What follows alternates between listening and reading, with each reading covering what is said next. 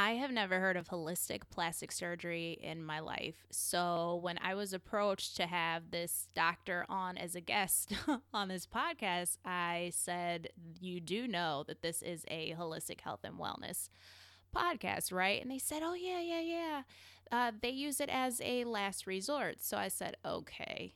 That's interesting." At first, I was very, very skeptical. All I heard was plastic surgery. I didn't even consider any other aspect. So, my next guest is going to be telling us all about holistic plastic surgery, skincare tips, what to look out for should you absolutely need to have plastic surgery, services that they offer, and tips that can help you reverse the aging process. Here's the intro. Welcome to the Avi Unfiltered podcast. This is Ava Shael, your host, holistic health coach, and lifestyle expert.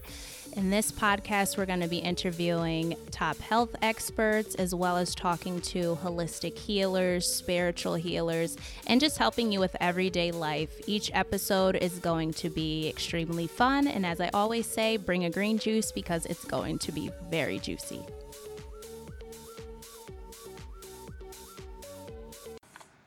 My next guest is a board-certified plastic surgeon, award-winning author, and anti-aging expert. He's considered to be one of the nation's best-known experts in looking younger with or without surgery.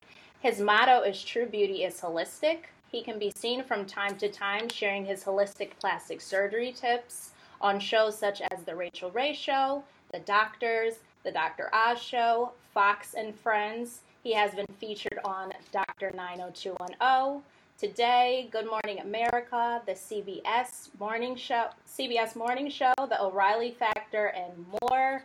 His bestseller is The Age Fix. A leading plastic surgeon reveals how to really look 10 years younger, and his most recent book is Playing God. Welcome, Dr. Anthony Youn, to the Avi Unfiltered podcast. Thanks so much for having me on, Avi. Yes, thank you so much for coming on the Avi Unfiltered podcast, Dr. Youn. So, what made you want to be a plastic surgeon? Well, this happened quite a few years ago. I was basically, the day I was born, my parents decided I was going to be a doctor. So I had this idea growing up that I was going to be a doc, and I really wanted to do something to help people. But I didn't really know what it was that I wanted to truly do. And I thought, well, maybe I'll be a general surgeon just because I thought I liked working with my hands. My dad wanted me to, because he is a first-generation Korean American. He grew up on a rice farm in Korea, and him being a doctor literally pulled his whole family out of poverty. And so for him, he thought, oh, my son's going to be this high-powered surgeon, this cardiac surgeon, neurosurgeon, transplant surgeon. But I knew it just wasn't for me. And one day when I was a medical student, I met this small child she really changed my life. This was a young baby who was left in a bassinet. Parents went to the bar and left the baby in a bassinet in the same room as their pet raccoon. And you can guess that when they came home, bad stuff had happened. The raccoon had actually eaten part of this baby's face. Oh my God. It's crazy. So I was on call as a medical student, spending the night in the hospital seeing patients, and the pediatrician I was working with got called to see this patient. And, this horrifying sight, and I waited for the plastic surgeon to come in, and, at a baby that age, she was a small baby at the time. There's nothing you can really do, but he took the time to kind of explain to me as the baby aged how this baby's face can be reconstructed. And at that point, I was hooked and decided at that point that I wanted to be a plastic surgeon. Wow, that's an amazing story. How did you feel looking at the baby's face? It was horrifying. As a student, I had never seen anything like that before. And even as a plastic surgeon now and practiced for 15 years, I'm sure if I were to encounter something like that, it would be the same type of kind of horrifying reaction. But there's hope in everything, and with time, the interesting thing, this was many years ago. I was a medical student. I've been in practice 15 years, so you're talking 20-ish years ago. And since then, the child actually has grown into a pretty young woman, and she's had a lot of surgeries. I actually only saw her as a medical student. And then many, many years later in my area in Metro Detroit, she was featured on newspaper articles because she came to a hospital in this area. I didn't treat her because I don't do that type of surgery anymore. But telling her story and her inspiring story of how she's a active young woman who, you know, feels great and is just this really just good person who's overcome what really is a pretty, I mean, horrifying injury. I'm so glad to hear that. I'm over here in tears, tears of joy. I'm so happy for her. I'm so happy for her. So you say you don't do surgeries like that anymore. Is that the reason why? Was it too hard for you to do? Too heart-wrenching? No, I think with what we found in the field of plastic surgery nowadays is that we all subspecialize, and there are people who do a lot of training in that type of maxillofacial reconstruction.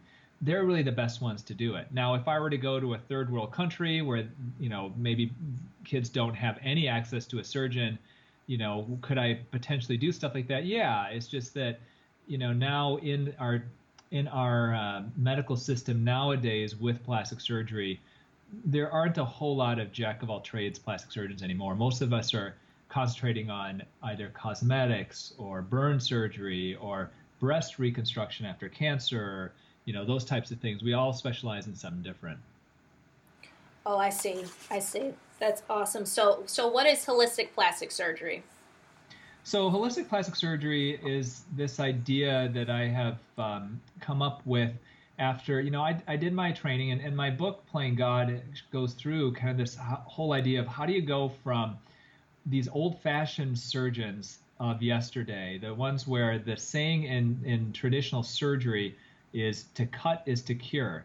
And there's another saying, the only way to heal is with cold steel. And so there's this idea in traditional surgery that cutting and going to the operating room is the pinnacle. That's what you want to do. And that's how I was trained. And so I was trained like that, as you know, as far as being a plastic surgeon, that's what, you know, you see a patient, you operate on them. So I started my private practice about 15 years ago in Metro Detroit, and got very, very busy and really got to the pinnacle of where I thought I'd really reached, where I had patients traveling from all around the country to see me. I had patients traveling internationally. I was operating 3 days a week. And I had this patient, Avi, who really changed the trajectory of where I went with my career. And this was a woman who came in to see me. She was in her late 50s, early 60s. And she said, you know what, Doctor, you know, all my friends, they've all had a bunch of work done. We hang out together. And I'm the only one that hasn't. And I feel invisible because all the guys look at them and nobody looks at me. And this is something that I hear a lot from women as they get older. And she said, I feel like if I had a facelift, that's what's going to get me kind of like all my other friends in my, you know, and feeling better about myself. So I said, okay, you know, I looked at it, I'm like, yeah, you know, look like physically a reasonable candidate. Let's do it. That's fine. So I bring her to surgery. The surgery goes just fine, 3.5 hours. And I'm driving back from the hospital to my office, and my pager goes off, and it's a pager that's 911, meaning that bad stuff is happening. The nurse says, you've got to get back here immediately. Your patient is bleeding. Oh no. So I get back, I rush back to the hospital. I stop my car in front of the hospital. I run up the stairs, run into her room, and I don't see my patient sitting there. I see somebody who resembles Jabba the Hutt. Her neck had filled up with so much blood that she was on the verge of actually suffocating from the pressure of all that blood in her neck. Oh my goodness. So I grab a pair of gloves, not even sterile. I take a pair of scissors and I cut all of her sutures out. I stick my hand underneath her skin of her neck and I'm pulling out huge clumps of blood as her husband is watching. I rush her to the operating room. I stop all the bleeding, clean everything up, lift her neck again and everything, and put everything back together. And the great thing is that 2-3 weeks later, you couldn't even tell that she had had this complication. But it did really burn this hole in my psyche of here I am at the top of my career operating on so many people, and am I really doing the right thing? Is there a better way? And so what I started doing is learning more about things that I was never really taught in my training, about how your nutrition impacts your appearance, how clean skincare can make a huge impact on how you look. And I really started getting into researching all the new non-invasive and minimally invasive technologies that are being used by holistic physicians and dermatologists. And so that's where the whole idea of holistic plastic surgery comes from. And so essentially what holistic plastic surgery is looking at a patient as a complete person, not as a procedure, and trying to encourage them to do those things that they can do on their own, like eat the right foods, use clean skincare, try non-invasive and minimally invasive options, and really using actual surgery as an absolute last resort. That's awesome. Actually, when someone had approached me about you coming on the Avi Unfiltered podcast, all I had heard was plastic surgery, and I was like, it is a holistic health and wellness. And then they're like, no, he uses it as a last resort. I was like, oh, he sounds very interesting. So I was like, yeah, definitely, definitely, I want him on the show. Well, I was like, you. I never heard of this, and I think you're an amazing doctor. I really do. That's awesome what you're doing. Well, thank you. And Yeah. part of it's trying to spread the word so that people know. I mean, unfortunately, there are so many people out there who are just so surgery and procedure obsessed. And really the first step is improving your health and getting your health there, because I get so many people who come to see me, they have money in hand for a facelift, but their skin looks terrible and they're smoking and they have a horrible diet. And it's like, you know what? Save that money. Let's get you looking and feeling better first. That's so important to definitely, like you said, to work on the mental, emotional, physical, and spiritual aspects, or the emotional aspects, I should say, and spiritual beforehand. Like you said, Definitely. doing non-invasive treatments. Do you love yourself? Are you just getting this for, vain purposes, or is there something, we can tweak, like you said, non-invasive treatments? When is Exactly. when is it necessary, like absolutely necessary for someone to have plastic surgery?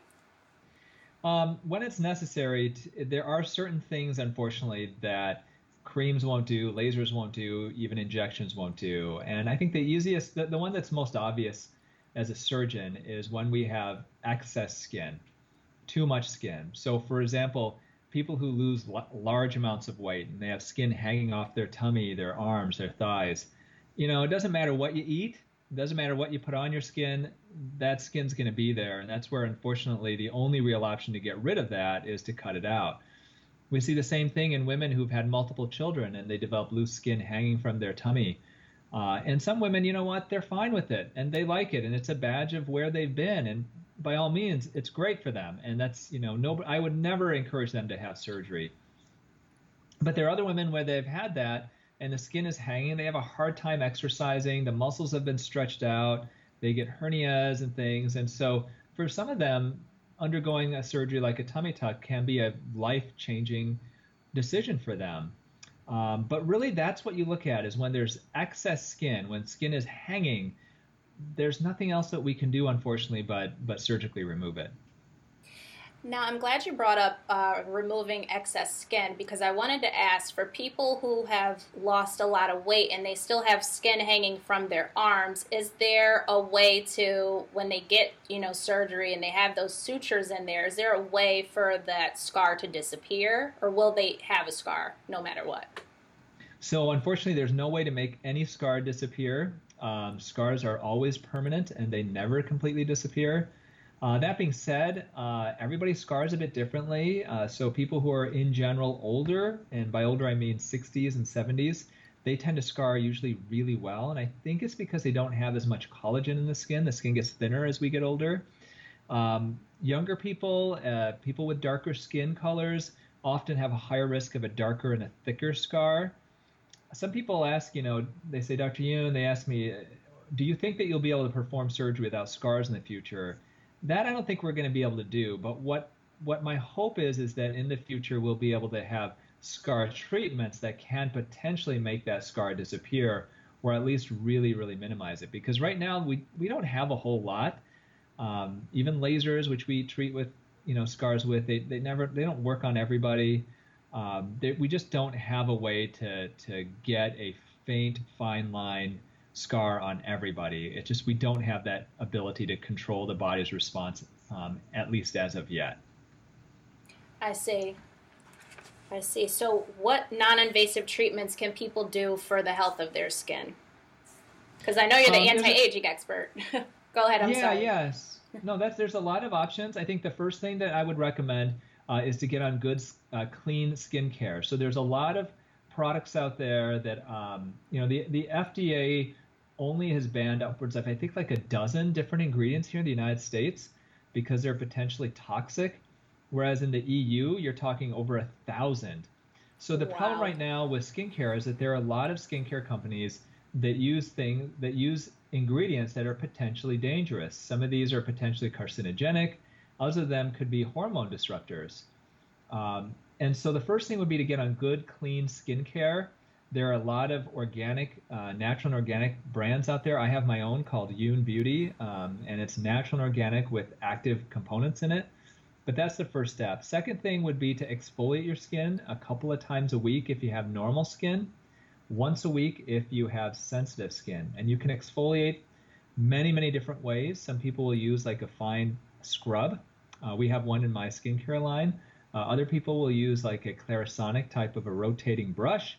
And then some people may use like an enzymatic type of a chemical peely type of thing that they can do at home. And then the third thing that I would recommend would be to look into low light, I'm sorry, not low light, red light therapy. Red light is something that's become real big now in holistic health, where we are finding that this red light, the infrared light, can really help to impact the cells of the skin and help to rejuvenate them and even reduce inflammation. That's awesome. I have to try red light therapy. I've never tried that. I have a skincare line as well. I have to try yours. I would love to try. I love trying different ones. Yeah. Mine is Avi Skincare, but I wanted to the red light therapy. Can you talk more about that? Yeah, so red light therapy is something that is being used more and more, and people are adding it to like infrared saunas that has red light therapy. We're still really learning exactly what benefits they give. There are some studies that do appear to show that people who use red light therapy find that their skin looks younger, that the collagen may be a little bit thicker with red light therapy than without. And we're finding now that the actual color of the light that impacts the skin can make a big difference. For example, on top of that, we've been using blue light therapy for many years for people who have acne because we know that blue light can kill bacteria, the same bacteria that can lead to acne breakouts. But if you're looking at truly anti-aging, then red light therapy is the way to go. And there are certain companies, one of them, I don't have any financial interest in these right now. Sunlighten has one. There's another company called Joov, Joov, I think, that has a red light therapy device. The negative with these handheld home devices is that they're not cheap. You are paying several $100s for it. The good thing is that you don't pay to go to a doctor's office and all of that. This is something you just do in the comfort of your own home. Now, do you perform any procedures like Botox or because that's always been popular, Botox. I don't necessarily get it, but I was just wondering if you perform any procedures like that or what do you recommend? Yeah, we actually do a lot of those types of things, and it's not for everybody. It's interesting, Avi. I know a lot of holistic health practitioners, and I tell you, so many of them get Botox They and do? get fillers. Oh my gosh, so many. And they may not admit it to their followers. They may not admit it to their other friends, but they know I'm not going to judge them because we do a ton of it in my office. Um, so yes, there's a lot of them that have it. A lot of them I watch their videos and I can see their Botox or their filler, but the average person may not be able to catch it. But anyways, we do a lot of Botox is great, specifically for wrinkles of the upper face. So the horizontal wrinkles of the forehead, the what we call the 11 sign, the frown lines between the eyebrows, and the crow's feet wrinkles can all be effectively treated with Botox. It is a toxin. When you think about it, it's kind of scary. It's one of the most powerful toxins in the world, poisons basically. People can die if you inject too much botulinum toxin, but Botox is in such a tiny, minuscule amount that if you inject it into certain muscles of the face that create wrinkles, it causes those wrinkles to relax and basically smooth. And Botox is quite addictive because usually within 3 days to a week, you see the results, and it's quite impressive. Is there another option instead of Botox to get rid of wrinkles? Because Um, for those types of wrinkles, it's tough. There is a patch that some people try. I'm trying to remember it. It's called frownies, and these are little kind of adhesive paper patches that some people try by they'll wear it overnight over their wrinkle areas. And okay. what they do is they basically splint your wrinkles, and what essentially you're doing is you're training your muscles not to create those lines. So they're called frownies. They're not expensive. You can buy them like on Amazon. I have, once again, no financial stake in this company, but that's a way for people to try to train themselves not to create certain facial expressions that will make wrinkles deeper. It's interesting. There was a rumor back in the day that Elvis Presley forbade Priscilla Presley from Priscilla's the wife, yeah, because the daughter is Lisa Marie, yeah. So Priscilla from lifting her eyebrows up and creating wrinkles on her forehead. I don't know if it's true, but technically that's what it accomplishes. These brownies is they splint your wrinkles. Typically you wear them overnight, and the idea is to train yourself train those muscles not to contract so much. So the holistic goal for everyone is to start eating healthy now, boost your nutrition, say positive things to yourself, definitely boost your immunity, do some essential oils so you can avoid getting wrinkles and the Botox later on. Exactly, because yeah, I mean, I tell you, I can tell when I have patients come in to see me, within looking at them for 20 seconds, I can tell you what type of diet they eat, whether Yeah. they've taken care of their skin, if they're a smoker. I mean, it's very obvious when you look at people's skin. So how you live your life makes a massive impact on how your skin looks and how old you look. Exactly. Much agreed. So I did want to ask because I hear people who have gotten breast augmentations, they talk about the different types of silicone and other materials, which I'm not that familiar with. But for instance, if someone had a mastectomy, what kind of, and they were getting a breast augmentation, obviously, what kind of implant would you use for them? There's a lot of different implants out there right now. Now, silicone is what's typically used nowadays. We don't use saline very much, mainly because of the difference in the result. Silicone does look and feel so much more natural that the vast majority of patients choose to go that way. The big thing to keep in mind with breast implants are two major things that your audience, some of them may have heard of, some of them may have not, but it is really important if they're thinking at all about implants or have implants to be aware of. The first thing is that implants can come in either smooth shell or a textured or sandpapery type surface shell. The sandpapery surface textured shell are the traditionally known as the gummy bear implants, and those sandpapered textury surface have been implicated as being potentially causative of a certain type of cancer. So a cancer called ALCL, anaplastic large cell lymphoma, is a cancer of the scar tissue surrounding textured breast implants. It's very rare. There's been upwards of 500 cases in the United States that are confirmed out of millions of people with breast implants. But as of what we know as of now, every single case has been related to a textured breast implant. So for those of your listeners who have maybe a textured breast implant, definitely be aware of it. If you have any questions about it, you should talk to your plastic surgeon. There doesn't appear to be any correlation with a smooth implant. So if somebody has breast cancer and they're going to have a reconstruction done, I would recommend going with the smooth implant, because the last thing you want to do is treat a breast cancer and then have to later on deal with a different type of cancer due to the implant. And then the Exactly.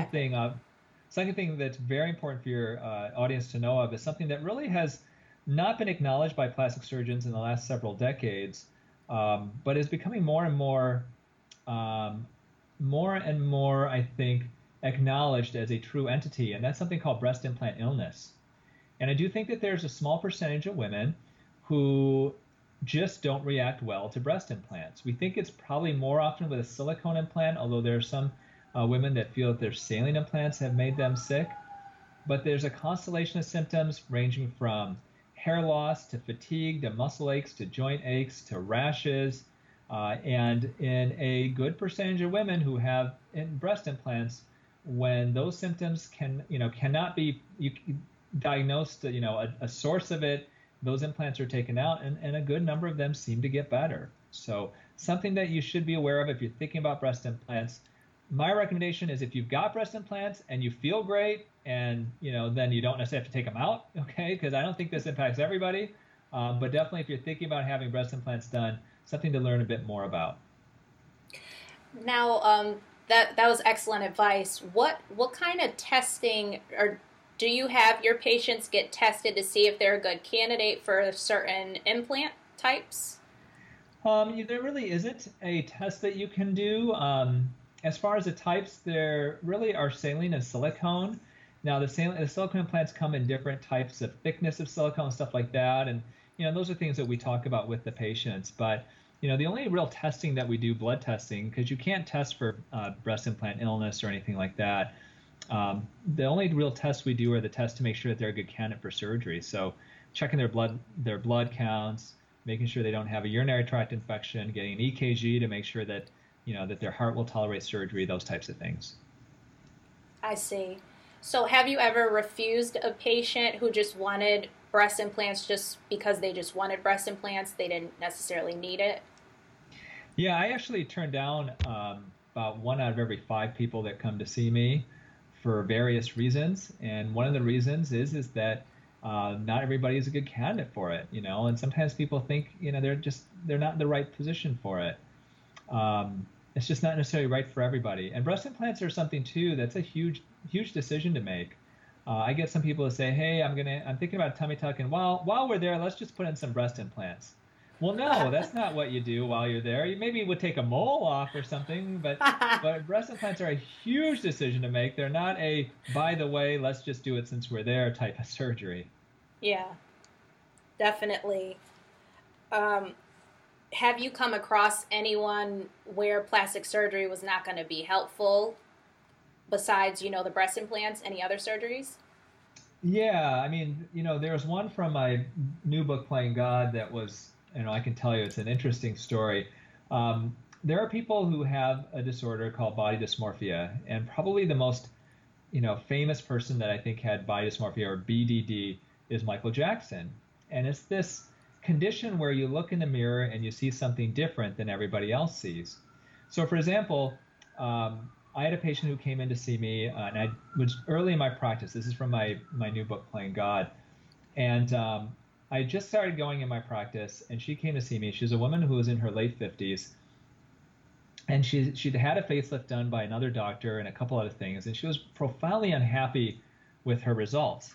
And it turns out that doctor wasn't even a real plastic surgeon, and she had some not great results. And so she came to see me, and she was sad, and she was tearing up and crying at times, and she said, I had the surgery, and I don't know how he duped me and did this, and now I look so terrible. And I looked at her, I thought she looked fine, but I guess we could tighten her neck a little bit and maybe remove a little more skin from her eyelids, but overall she looked pretty good.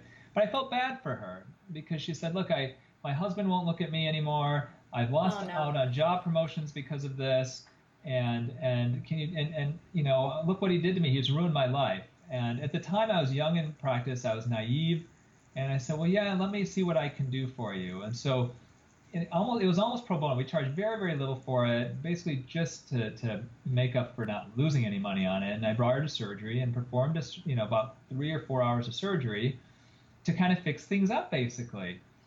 Well, she came back to see me at a week, and everything looked like it was healing fine. At 3 weeks, it was looking fine. And then about 5-6 weeks later, she called and said, I need to see somebody else because of what Dr. Youn did to me.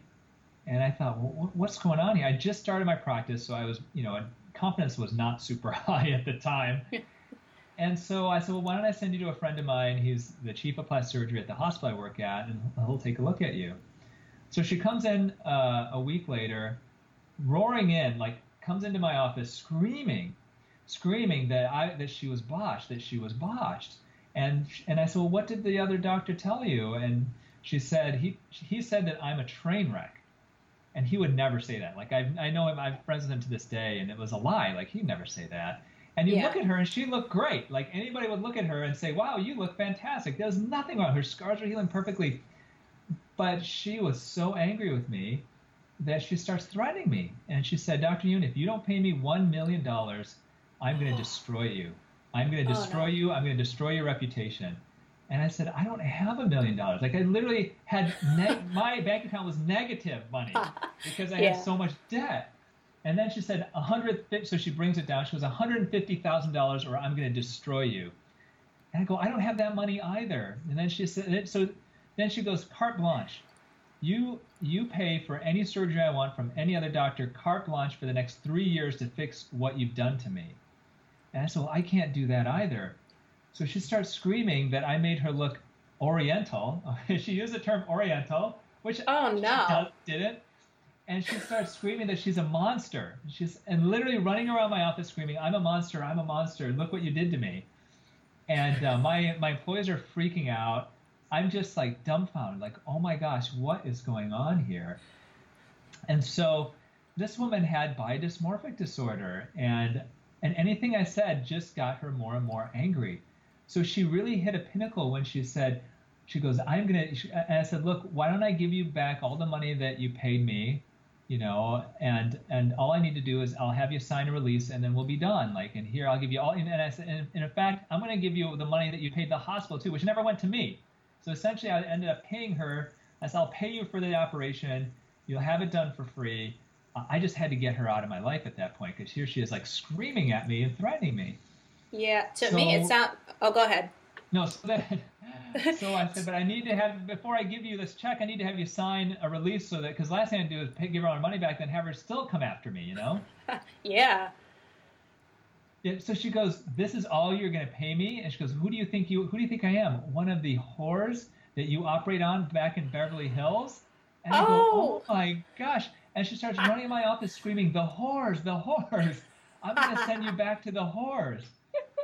So I am this point, like, am so traumatized and I don't know what to do. And she goes, I'm not taking your money and your dirty money and I'm going to destroy you. And she leaves my office. My staff runs up, they lock the door and they go, oh my God, what if she has a gun and this and that? And a few minutes later, she comes back pounding on our door. I slink towards the door to make sure she doesn't literally have a gun because I didn't even tell her she was threatening to hit me with her car too. She was Oh so wow. angry. And so I open the door. She rushes in. She signs the release, takes a check, and storms out the door and says, this is not over.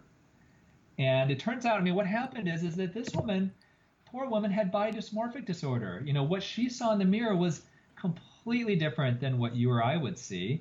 And Right. so you or I may look at her and we go, wow, she looks fantastic. For her, it's like a Carnival Funhouse mirror version of herself. And so she ended up seeing other plastic surgeons. I had a colleague of mine who I had referred her to, a different one. And he talked to me later and he goes, Tony, she is crazy.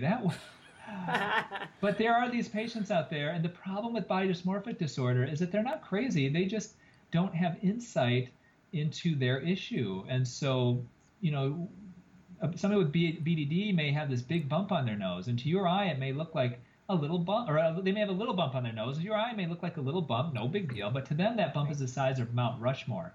Right. And they cannot understand why your eye can't see it and see how horrible and hideous they look when they don't. And one of the jobs as a plastic surgeon is to try to discern whether our patients have that. And if they do, don't operate on them and try to encourage them to seek counseling. Exactly. It sounded to me, I thought some of my stories on here were crazy, but this one takes the cake for sure. But it sounded it sounded to me like she wanted to support her habit almost, and she was trying to get more funds to support her habit, which was There was a question of how much, as time goes by, and I wrote about this in my book, there's a question that I wonder of how much of it was an act, because she was an actress back in the day. And was it that she saw this young, naive, nice surgeon and thought, hey, you know what, let me take advantage of this guy? Because in the end, she had her surgery, like what I paid her for was more than what she technically paid for her surgery. I've never done that since then because I think I'm wise to that. But at the time it was just so scary and I was so young and naive I didn't know what else to do. But I do wonder now. An interesting kind of epilogue to that is so after that I beat myself up for days afterwards because I just wonder, like, am I just a crappy doctor? Like, what did I do to this woman to make her so angry? I blame myself. I really did. And I got a call from my staff one day as I'm driving back from the hospital, and they said, this patient's mom is on the phone. And I go, oh no. And they say, she says that her daughter is suicidal. So now I'm thinking, oh my God, like, am I that bad of a doctor that I caused my patient to want to kill herself? Like, what? And for me, number one, I'm thinking, like, oh my God, like, what if she does that? How horrible. And then number two is beating myself up over it of like, I caused this. So I get back to my office and I call her mom. And I know at that point as a physician that somebody is suicidal. What do you have to do? You have to call the police. Like, you got to get them in a hospital and get them protected. Yeah. So I call her mom and I say, I understand your daughter is suicidal. And she goes, yeah, she is, because of what you did to her. And I said, you need to call the police immediately and have them pick her up and bring her to a hospital. And she goes, what are you talking about? And I said, if she's suicidal, she needs to go to a hospital. We need to protect her. And she starts laughing. And she goes, oh, no, that's a figure of speech. She needs more money to pay for all the garbage that you did to her. What? So her mom calls me up to try to shake me down for more money. Oh my God.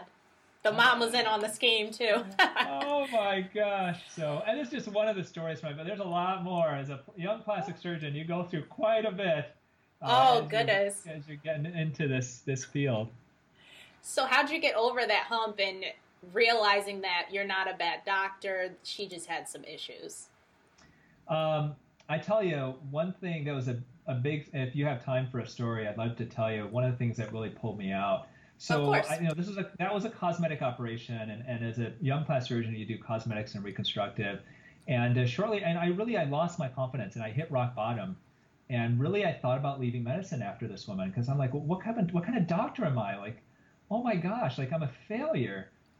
And I get this call from the hospital because I was on call, and they said, we've got this woman. She's in her 70s. She had open heart surgery, and she's got a horrible infected sternum, and she needs it reconstructed. So what it is basically, when you do open heart surgery, the surgeon cuts the sternum, the breastbone, in half as a way to get to the heart. And then once the surgery is done, they put the breastbone back together, and then they wire it together to allow the bone to heal. Well, when the bone doesn't heal, the whole thing gets infected, and the bone literally turns to like jelly, and it falls apart. And that was what was happening to this poor woman. So they call me in to see her, and I see that she indeed has this horrible thing going on. So I bring her to surgery, and I remove all the infected bone, and I move muscles to basically fill in the gap. That's how we move muscles there, bring in blood supply to heal and get rid of the infection. The surgery took about 6 hours, went very smoothly. And for the next 2 weeks, I would see her every day. Actually, next 6 weeks, I would see her every single day and make sure she's doing fine. And she went from being in the ICU to getting into a regular room and was ready to finally go into a rehab center, where after that, then I would just see her in my office. Well, I was working late one night, and I didn't end up seeing her that night, and because I was running so late, I thought I'll just go see her first thing in the morning. And I get there to the hospital first thing in the morning, and she's not in her room. So I look her up on the computer, and I see she's transferred to the ICU. Now, at this time, Avi, I told you I was at the bottom of the barrel. Like, I really had hit rock bottom. And the first thought in my mind is, I missed seeing her one night.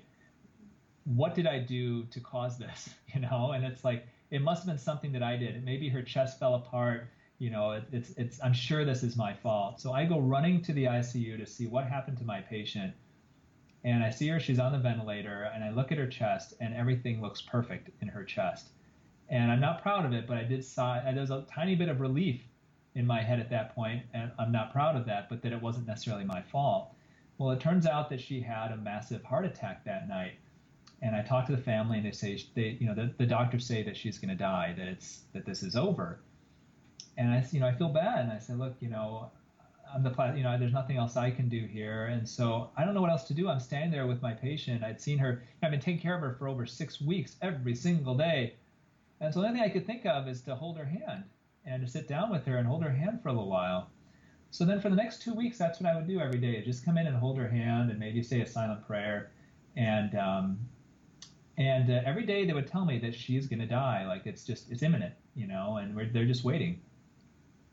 So one day I come in and I put my hand down. I go to grab her hand, and her hand moves towards mine. Which is kind of odd, because she's still on the ventilator. Her eyes are closed. There's no evidence that she's waking up or anything. Right. And the next day I walk in, and holy crap, Abby, she's sitting up in her bed, off the ventilator, smiling at me. And I go, look at you. I go, oh my God. I go, everybody said that you were not going to survive. And she goes, I guess I'm not dead yet. and and I go, wow. I go, you're going to make it. And she goes, Dr. Youn, I need to tell you something. And I said, what is that? And she goes, I knew. And I said, you knew you were going to survive? You knew what? And she goes, I knew every day you came in to see me and you came in and held my hand. And she said, it made all the difference for me. And I go, really? Like, I didn't even know that she was awake for that. And she said 3 words to this day that I remember. She said, you saved me. And at that time, where I was in my practice, I told her, you know what? You saved me too. And that was really the starting point of where my practice changed, and things changed, and I came out of that and got to now where I am now. So that was one of the big things. You have these traumas as a young physician that you think like you're the only one going through it, but there are other people who have gone through similar things. And it's those patients whose lives that you touch, not the ones obviously that you fail, who help bring you through those types of tough times. Right. That is such a heartwarming, such an amazing story, and it shows your character as a doctor. You really care about your patients, which is awesome. Yeah, I mean, that's what we're here to do, and that's this whole idea of a modern surgeon. Is like, it's not the old-fashioned doctors of yesterday that lord over their patients, and I mean, we're here to help people, and we're part of that healthcare team, like the nurses, the PAs, the support staff. We all work together for that. Do you still keep in contact with her? Oh no, this was many, many years ago, and oh, that's right.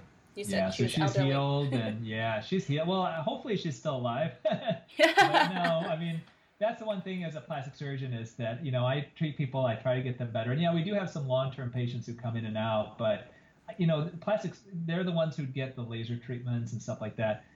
I don't want a long-term surgery patient. I don't want to keep operating on people. The idea is to have the least amount of surgery necessary to make sure that to get you happy. Exactly. So what inspired you to write the book, Playing God? So the book was inspired just by this whole idea that there is a difference in the modern surgeon today than there is in the old-fashioned surgeon of yesterday. So I call it the evolution of a modern surgeon, and this idea that doctors and surgeons are playing God. There is this God mentality among surgeons that they think that they're the ones who are, in charge here, and they treat other, people. Some of them, these old school surgeons treat other people as underlings, and that they're really the ones who are God in that situation. And I wrote that because I think that the truth is quite the opposite. As a surgeon, as a successful surgeon, I don't play God. I need God. Like, I can't do this on my own. And there are stories in the book that exemplify just how that is. And there are times where, I've done some operations, and I share some stories in the book where I know that I'm not there by myself. And I'm not talking about my support staff, but I know that there's a higher power up there who's with me in some of these situations where, you look at it and on paper, like, this surgery is not going to work. This patient's not going to do well. Yet they do. Yet there are those times that they do. And that it's not because of what I did, but it's because of somebody else up there intervening on our behalf. And so that's why I wrote it, and that's where the title comes from. I think that's amazing. I can't wait to read the full book, and to get a copy, feel free to send. Thank you. Yeah, definitely. I'm looking forward to reading that. I love reading books. Is there any advice for women who are 20s and 30s and they're really comparing themselves to other people, which I see a lot of? I don't personally do that, but I see a lot of people doing that, considering plastic surgery. What advice would you give to them? My advice would be, number one, would be to enjoy how you look and feel about yourself today. Because, I'm in my 40s, And I would love, and I talk to all my patients, they would love to look like they did back in their 20s. And none of us really appreciate how good we look and we feel when we're in our 20s. So the first thing is smell the roses, be happy you are young because it changes. And then the second thing is take good care of yourself. Do the things that you recommend, Avi, with using good skincare and eating the right foods. That really is the best way to set yourself up for looking and feeling great through the rest of your life. Awesome advice. Awesome holistic advice. Well, Dr. Youn, I thank you so much for being on the show. I'm happy to have met you. This was such a fun interview. Thank you so much, Abby. It's definitely a pleasure to be on with you. That was such a fun interview. His stories definitely take the cake over some of my stories. I cannot get over that woman he was talking about. That was just horrendous. But anyway, if you would like to get Dr. Youn's book, Playing God, you can visit Amazon.com, type in Playing God, and you can purchase that book to hear more about that. If you'd like to work with me for holistic health coaching, it's www.avishayel.com/contact. I will have a special guest that's in my health coaching practice sharing her very unique experience in the next episodes, and I hope you enjoyed this episode. I did. It was very, very fun, and have an unfiltered day. See you next week.